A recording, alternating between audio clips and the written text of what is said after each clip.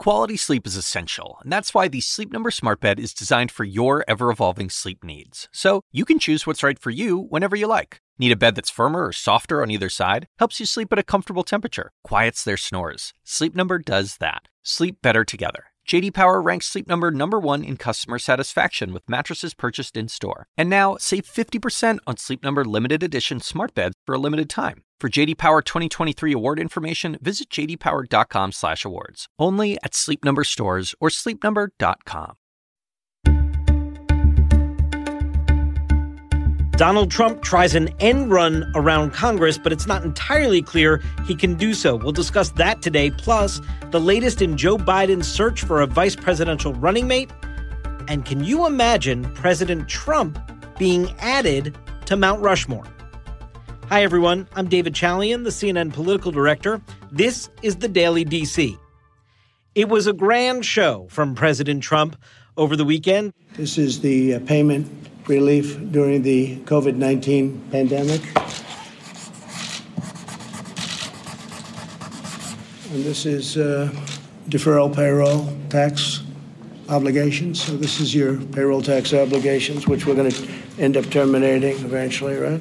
Signing 4 executive orders that actually, in the examination of what he's doing, don't necessarily add up to what he is selling these executive orders as. For instance, the enhanced unemployment benefits from the federal government, that additional $600 a week that ran out just a couple of weeks ago, and there's no deal in sight for any kind of continuation. Well, he's proposing by signing this executive order that he's going to give $400 additional dollars. But then, of course, in the fine print you see, well, states are actually going to be responsible to foot the bill for 25% of that extension. Well, what about states that can't afford that at all because they're entirely cash-strapped right now? You see where it begins to fall apart and not everything adds up as the president sort of put it on display this weekend. What you have here is a president who's been unable to get a deal with Congress, with House Democrats, and in fact, even his own party in the Senate. Senate Republicans are totally divided over what kind of economic package to put together.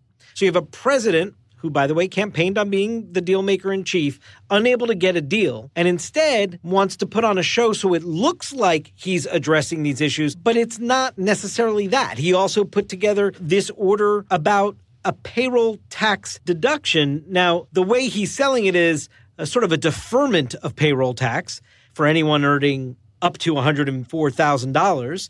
This is precisely the issue that divides his own party and is now allowing the Democrats to attack Trump for trying to sell out Medicare and Social Security. So I don't think Donald Trump got exactly the kind of leadership moment he was looking for in rolling out these executive orders this weekend. And on the process itself, well, there's a tweet for everything.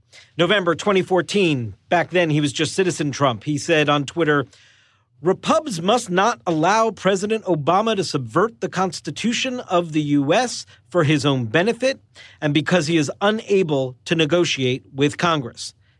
Senator Ben Sasse, the Republican from Nebraska, called this a constitutional slop, is how he described what the president was proposing over the weekend. That got Trump's ire up, and he tweeted back this morning, "Rhino, Republican in name only, Ben Sasse, who needed my support and endorsement in order to get the Republican nomination for Senate from Nebraska, gone rogue again," Trump says. "This foolishness plays right into the hands of the radical left Dems."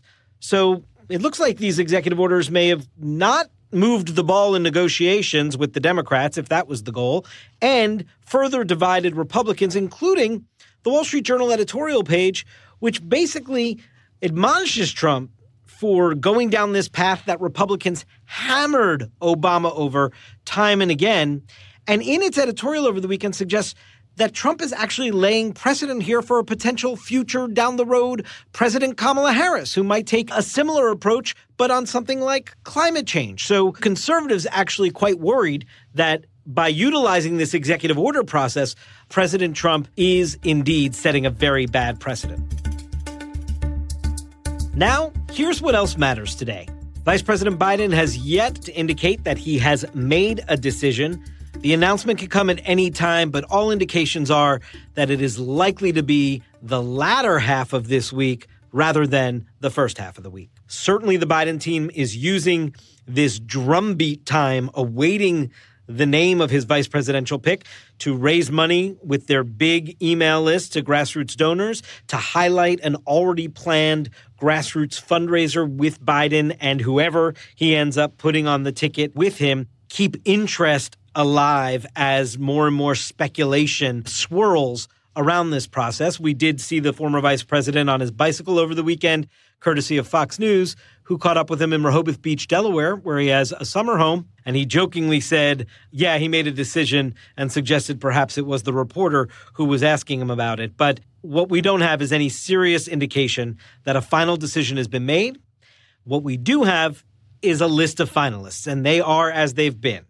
Kamala Harris, Susan Rice, the former Obama National Security Advisor, Gretchen Whitmer, the governor of Michigan, was confirmed that she had an in-person meeting, and several others are still in the mix. But the pressure mounts on Joe Biden from many quarters in his party to pick an African-American woman. That is still one of the key things to watch as this week progresses. And finally today, the New York Times reported over the weekend that there actually was outreach by the White House to Republican Governor Kristi Noem of South Dakota about the process by which a president could be added to Mount Rushmore, that glorious monument to great presidents of the past. And the idea that the Trump White House is seeking how it might be possible to get Donald Trump's face up on Mount Rushmore, of course, was met with scorn from the left. But even the president himself sought the need to call this fake news and smack back the reporting on this, despite the fact that he has mused aloud as recently as this weekend when asked about it, that it may not be a bad idea.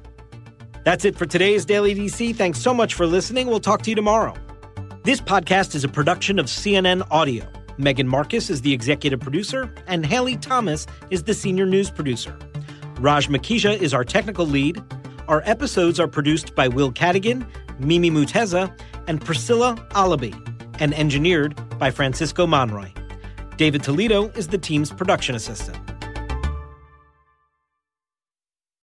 Quality sleep is essential, and that's why the Sleep Number Smart Bed is designed for your ever-evolving sleep needs. So you can choose what's right for you whenever you like. Need a bed that's firmer or softer on either side? Helps you sleep at a comfortable temperature. Quiets their snores. Sleep Number does that. Sleep better together. J.D. Power ranks Sleep Number #1 in customer satisfaction with mattresses purchased in-store. And now, save 50% on Sleep Number limited edition smart beds for a limited time. For J.D. Power 2023 award information, visit jdpower.com/awards. Only at Sleep Number stores or sleepnumber.com.